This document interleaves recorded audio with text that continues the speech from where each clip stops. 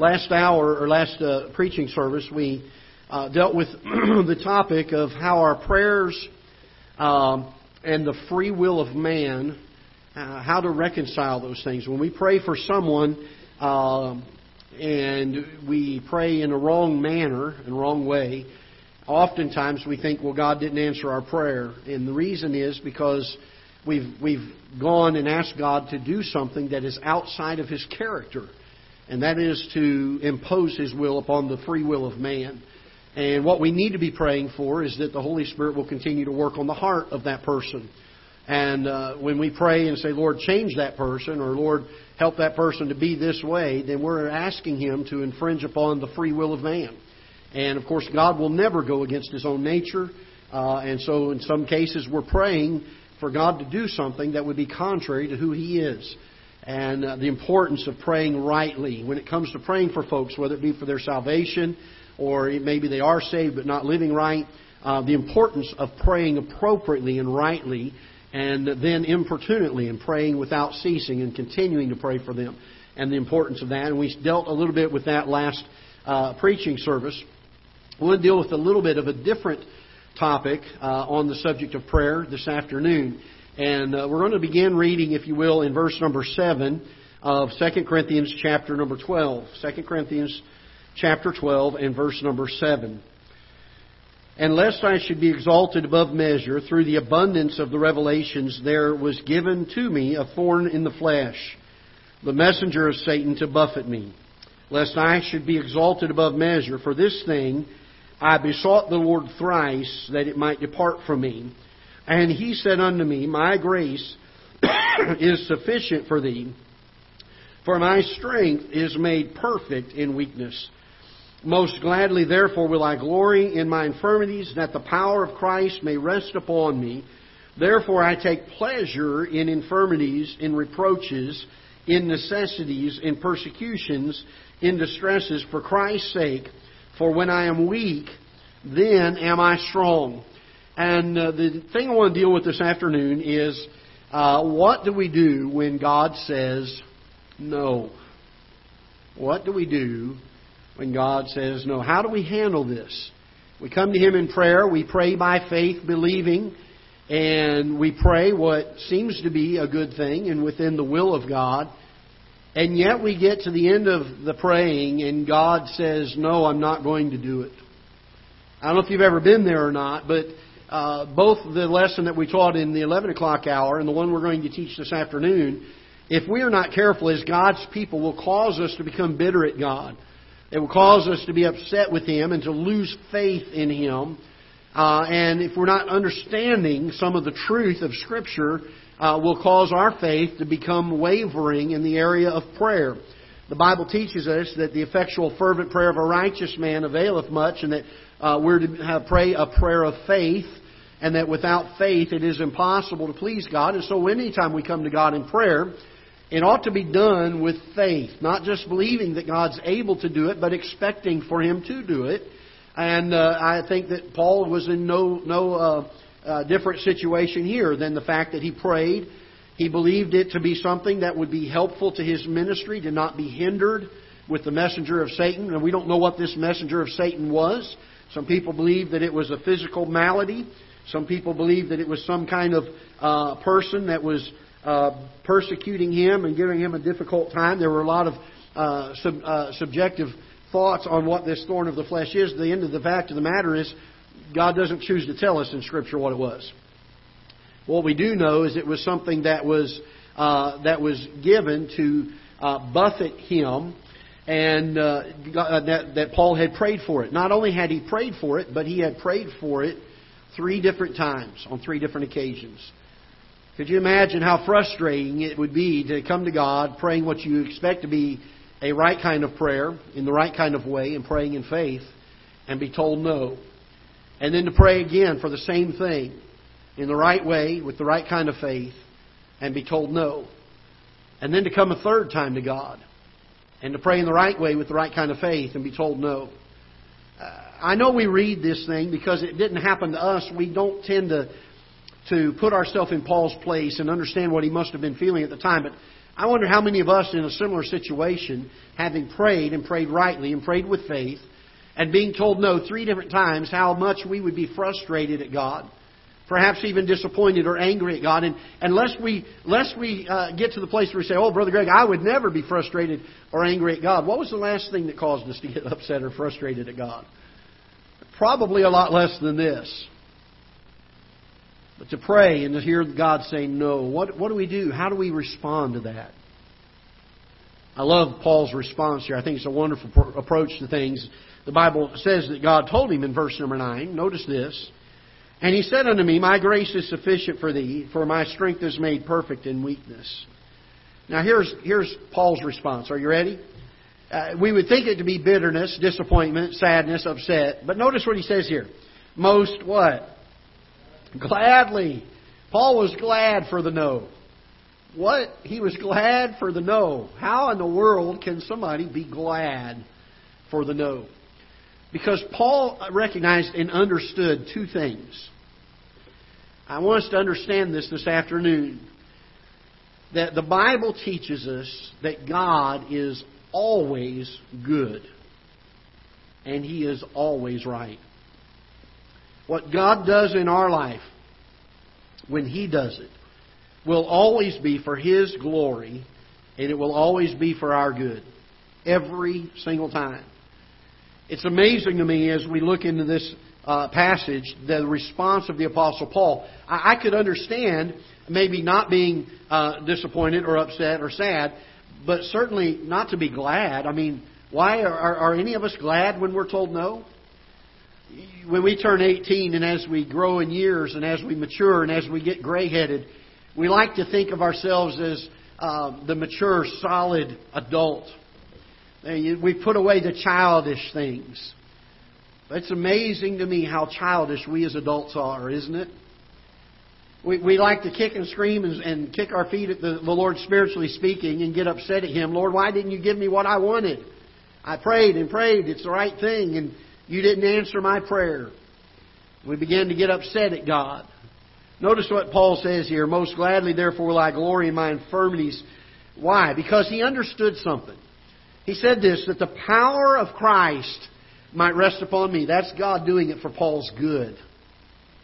He says 2 different times in here, lest I should be exalted above measure. Paul understood and knew that with all the blessings that God had placed upon his ministry, it would be very tempting, very easy for the flesh of Paul to exalt himself and say, boy, look at what I have accomplished.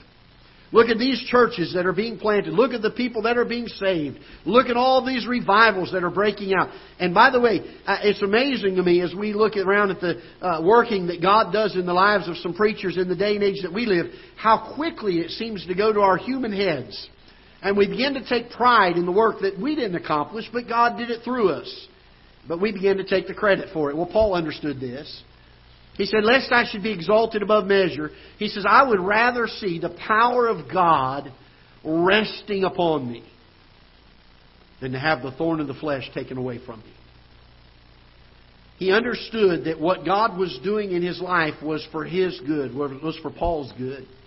I want you to notice that here it says in verse number 10, or verse number 9. Most gladly, therefore, will I glory in my infirmities, that the power of God, Christ may rest upon me. Therefore, I take pleasure in infirmities and reproaches and necessities and persecutions and distresses for Christ's sake. Notice he says this, for when I am weak, then am I strong. The idea of doing it for the sake of the Lord Jesus Christ. Being able to bring glory to God that through my weakness, God is able to bring strength through me. God is able to use me in a very unique way. We find that there are 2 truths that Paul needed to come to an understanding of, and that is that God is always good and God is always right. If you will, take your Bibles and turn with me to the book of Job, chapter number 1. Job, chapter number 1. What do we do when God tells us no? Do we rejoice in it? Do we gladly take it and say, I'm going to glory in this because I understand that it's God working His will and His way through me? Well, Pastor, you just don't understand. I've got this burden, this need, and God has said no to it. Maybe there's something that's far greater than what we understand that's being accomplished in us. And while we understand it, or while we may not understand it, is not even the point. The point is, do we trust Him to always be good in the issue, and do we trust Him to always be right in the issue? I was talking to somebody just this week. They were asking why bad things happen to good people. We had that discussion and talking about it. And I told them, I said, look, I don't always understand everything God does. I said, I do believe that a lot of what goes on today and the bad things that happen to good people are the result of sin, not what God is doing. But I said, I don't claim to understand all of it. But I said, what I do understand causes me to trust Him that He's always right. That He's always in the right, doing it for our good and for His glory. Look with me in Job chapter number 1. And let's begin in verse number 1. There was a man in the land of Uz whose name was Job, and that man was perfect and upright. Now the word perfect here is not speaking of the fact that he was sinless, but dealing with the fact that he was mature in the areas of the things spiritually speaking. He was a man that walked uprightly with God. And notice it says one that feared God. And this is a word, an old English word that we don't use anymore, but the word is skewed evil. And it means to have such a hatred that we avoid it at all costs. To have such a disdain for it. There are times that we look at sin and we say, oh, sin is terrible, sin is awful, and then we go right along and do it. But the word eschewing here has an idea of having such a hatred and such a dismal look and view of this thing that it causes us to avoid it at any cost. To see sin coming and the temptations coming and to avoid it and get away from it. This is the kind of man that Job was. In verse number 2, and there were born unto him 7 sons and 3 daughters. His substance also was 7,000 sheep, 3,000 camels, 500 yoke of oxen, 500 she-asses, and a very great household. So that this man was the greatest, notice this, of all men of the East. This is a pretty well prospered man, wouldn't you say so? If we look at Job's life in these verses, we would have to say that God's blessing was upon this man. I believe no doubt because of the fact that he was an upright man, one who feared God and eschewed evil, because that's what God characterized him as. And it was so, verse number 5, when the days of their fasting were gone about, that Job sent and sanctified them and rose up early in the morning and offered burnt offerings according to the number of them all. For Job said, it may be that my sons have sinned and cursed God in their hearts. Thus did Job continually. Now there was a day when the sons of God came to present themselves before the Lord. And Satan came also among them. And the Lord said unto Satan, whence comest thou? And then Satan answered the Lord and said, from going to and fro in the earth and walking up and down in it.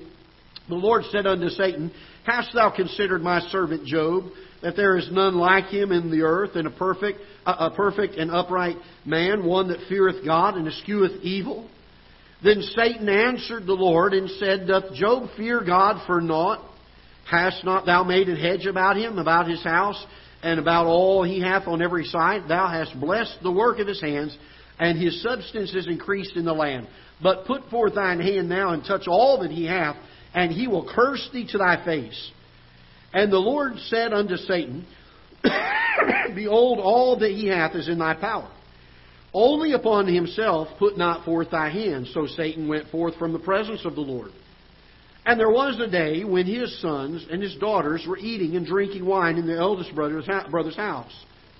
And there came a messenger unto Job and said, the oxen were plowing, and the asses feeding beside them, and the Sabeans fell upon them and took them away. Yea, they have slain the servants with the edge of the sword, and I only am escaped alone to tell thee. While he was yet speaking, there came also another, and said, the fire of God is fallen from heaven, and hath burned up the sheep and the servants, and consumed them, and I only am escaped alone to tell thee. While he was yet speaking, there came also another, and said, the Chaldeans made out 3 bands, and fell upon the camels, and have carried them away. Yea, and slain the servants with the edge of the sword, and I alone am escaped to tell thee. While he was yet speaking, there came also another and said, Thy sons and thy daughters were eating and drinking wine in their eldest brother's house. And behold, there came a great wind from the wilderness and smote the four corners of the house, and it fell upon the young men, and they are dead. And I only am escaped alone to tell thee. Then Job arose and rent his mantle and shaved his head and fell down upon the ground. I want to stop there for a moment. And I want you to understand this, that there are times that God brings sorrow into our lives. There are times that God allows sorrow to come into our lives. And it is not wrong for you and I to grieve. It is not. I don't want to get the idea today that for us to grieve during times of sorrow is something that is not right for us as Christians. What I am saying is this, that we ought not grieve as those which have no hope. Because we have a God in heaven that we trust is always doing things for our good and always doing things for His glory. And He's always good. He's always right. And He does something here with Job. And you say, well, how in the world is this good? How does this make any sense at all that this is good? Because the Bible tells us that when we are tried, we shall come forth as gold. And Job is this kind of man that he wanted to prove him. He wanted to make sure of his faith. Notice what it says here in verse number 21. He wanted to display his faith. Or verse number 20. He says that he fell down upon the ground with all... he shaved his head. He rent his mantle. He fell down upon the ground. Notice this. And worshipped. Sounds kind of like the response Paul had, doesn't it? Didn't understand it. There was some grief there. Certainly was some hardship. But he worshipped. Notice what he says here in verse 21. I think one of the great verses of Scripture. He says, Naked came I out of my mother's womb, and naked shall I return thither. The Lord gave. The Lord hath taken away. Blessed be the name of the Lord. In all this, Job sinned not, nor charged God foolishly. What do we do when God says no to our prayers? We recognize that He's always good and that He's always right. And whether we are in sorrow or not, we're to rejoice in the fact that God has had His will.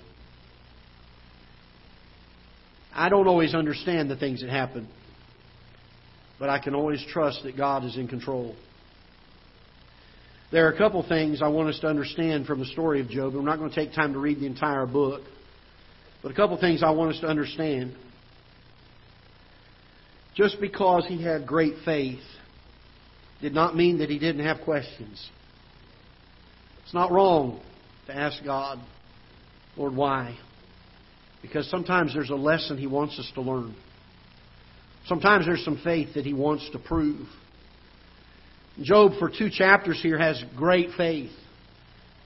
But then for the next 35 chapters, he asks an awful lot of questions. And I don't want us to get this idea that if we're super spiritual, we'll never have a question. That's not the point. The point is that we always ought to be trusting God. The questions may be there, and I may not fully understand, but I can always trust Him. I can always trust that He has the answer.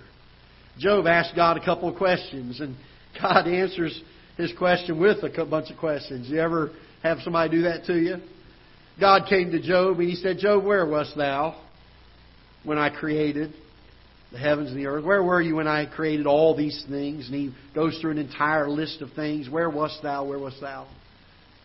And what He was trying to teach Job is, Job, I am the God of all heaven and all earth. And you think I don't have everything in control? I have the answer to it all. I knew before it ever even happened what the outcome was going to be. Job, I'm not asking you to understand, but I am asking you to trust me. What do we do when God says no? Can I help you with this? He doesn't expect us necessarily to understand. But He does expect us to trust Him. There's a couple of things that I think in the midst of all of this, even though we have faith and we trust God, we may not have any logical reason that we can explain why this is happening to us. But there's 2 things that I know that it will do. Number one, it will be a constant reminder to us that God is in control. when we trust Him regardless. We ask and He says no. We ask again and He says no. We ask again and He says no. Regardless of what His answer is, we can learn, I'm going to trust God because He is in control. Somebody said years ago, has it ever occurred to you nothing ever occurred to God? Not one thing. God already knows the end from the beginning. It's interesting. You know, the Bible teaches us that Jesus Christ is the Lamb that was slain before the foundation of the world. He already knew the redemptive plan that was going to need to be in place for sinful man before He ever even created. That's the kind of God we have.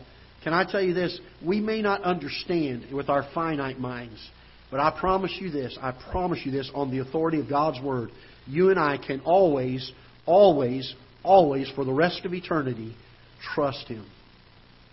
Because He is in control. He is in control. The second thing that I learned from all of this, from Paul's example and from Job's lessons that he teaches in his book of patience, the second thing I find is that when we respond appropriately, it brings us closer to God. When we respond appropriately, it brings us closer to God. Paul said, I will glory in my infirmities. He said, I'll rejoice and I'll gladly take them, so the power of Christ may rest upon me. I want that closeness. I want that fellowship.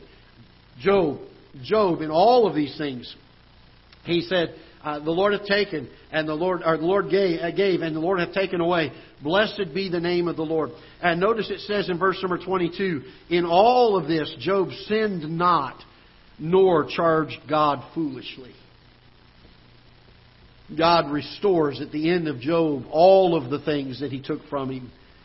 Double, in many cases, double the number of things that he had materially.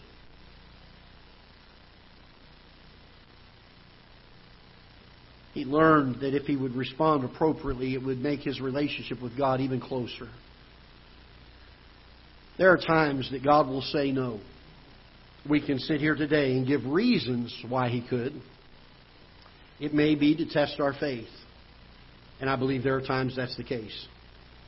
It could be to get our attention and to help us to draw closer to Him. Maybe we've grown stagnant in our Christian lives. And I believe that there are times that that is the case. But what I want you to get from this afternoon is this. We don't have to know why. We could take all of the afternoon and go to things in Scripture and say, here's a possible reason why. And here's a possible reason why. And all of them are possibilities. But the lesson I want us to learn this afternoon with regards to praying and God saying no is this. We don't have to know the why. But we do need to trust Him. And if we will remember these two things, it will help us. God is always good. And God is always right. There's no doubt about it. First time I ever heard that phrase or that statement, I was sitting in a youth camp, a youth conference. There's an evangelist there by the name of John Bishop. Some of you may know who he is. But a number of years ago, he had a physical malady that caused him to go into a coma for a while. When he came out of it, he didn't remember anything. He couldn't walk. He couldn't eat. He was like an infant, like a little baby. He had to be taught how to talk again. He had to be taught how to eat and how to walk. He didn't know who his wife was.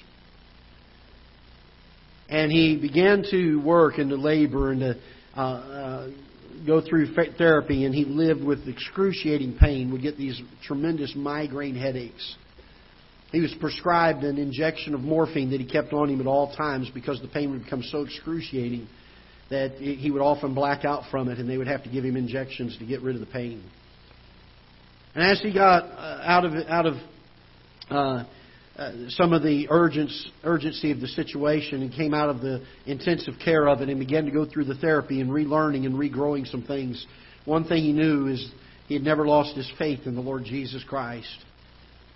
He'd always had a love for Him, and when he was told by his children and his wife all of the history and all the things, and they showed him pictures and all these things that he couldn't remember that were now lost to him, he got frustrated, and there was a lot of depression, things that came on his life until one day he said it came to a realization. He said that God is always good.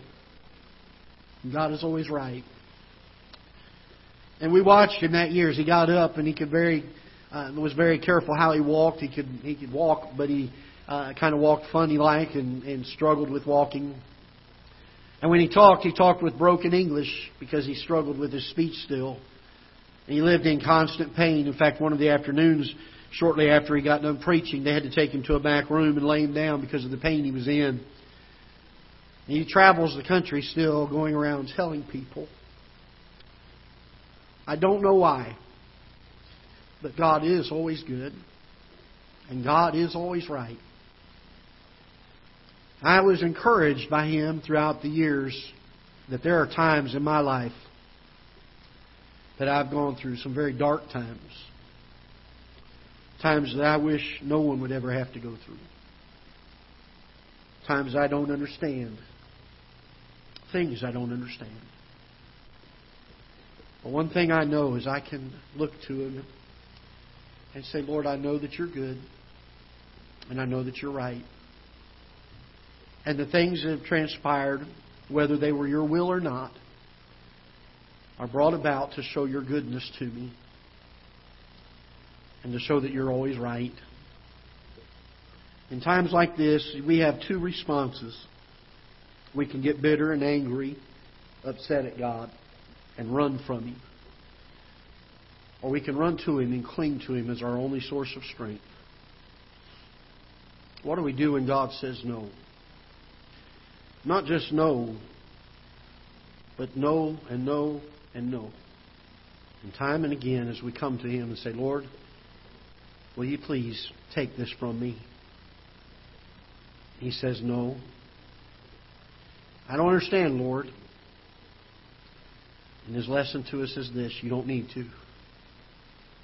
You just need to understand that I'm in control. And I'm always good. And I'm always right. What do we do when we pray and God says no? I hope we can worship Him. I hope we can rejoice in Him. I was telling my son the other day, I look back in my life, some of the things that have happened in my life, I would never want to ever happen. I would have never thought would have ever happened. I lost the church that I loved so much and grew up in. I lost the home that I had. Lost a lot of my family members. Lost my own family. And I found myself with a $500 pickup truck and all the things I had owned in this world I could load into the back seat of that truck. And I prayed one night and said, Lord, how in the world did I get here? I'll be honest with you, to this day, I don't know.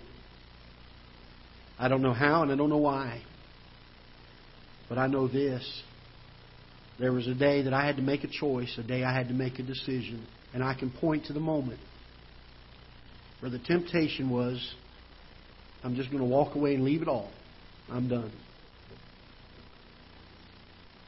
As soon as that thought came into my mind, I said, Lord, how can I? I won't survive this. I won't. If I have to walk away from You right now, I won't have the strength. And I look back, I told my son the other night, we were talking, and I said, I've never had such joy in my life. I've never had such peace in my life. Knowing that I'm doing what God wants me to do. He's been so good. He's been so many blessings in my life. I tell folks, and sometimes I start talking about how good God is. I was talking to somebody the other day, they said, we like when you start talking about how good God is because you get so animated about it. But the truth is, He's been so good. I didn't always understand it. I still don't understand a lot of it. But I know that I can trust Him. He's proven Himself faithful time and time and time again. What do we do when He says no? Well, we have a choice that we can do. We can either run from Him or we can cling to Him. I hope that we can always understand God is always good and God is always right. And I hope that'll help us. Because there will come times that we'll pray for something and we'll pray again and we'll pray again. We may even fast and may even be fervent. And God may say no. No. And that's okay. We just trust Him, all right? So let's stand together. We'll be dismissed in prayer. Father, we're so thankful for Your Word. Lord, some unusual lessons on prayer, things that maybe we don't look at normally when we talk about praying. We love to talk about the faith part of praying, praying with faith and expectation. And Lord, it's a lot more enjoyable to hear those messages. To know that we have a God that hears and answers prayers is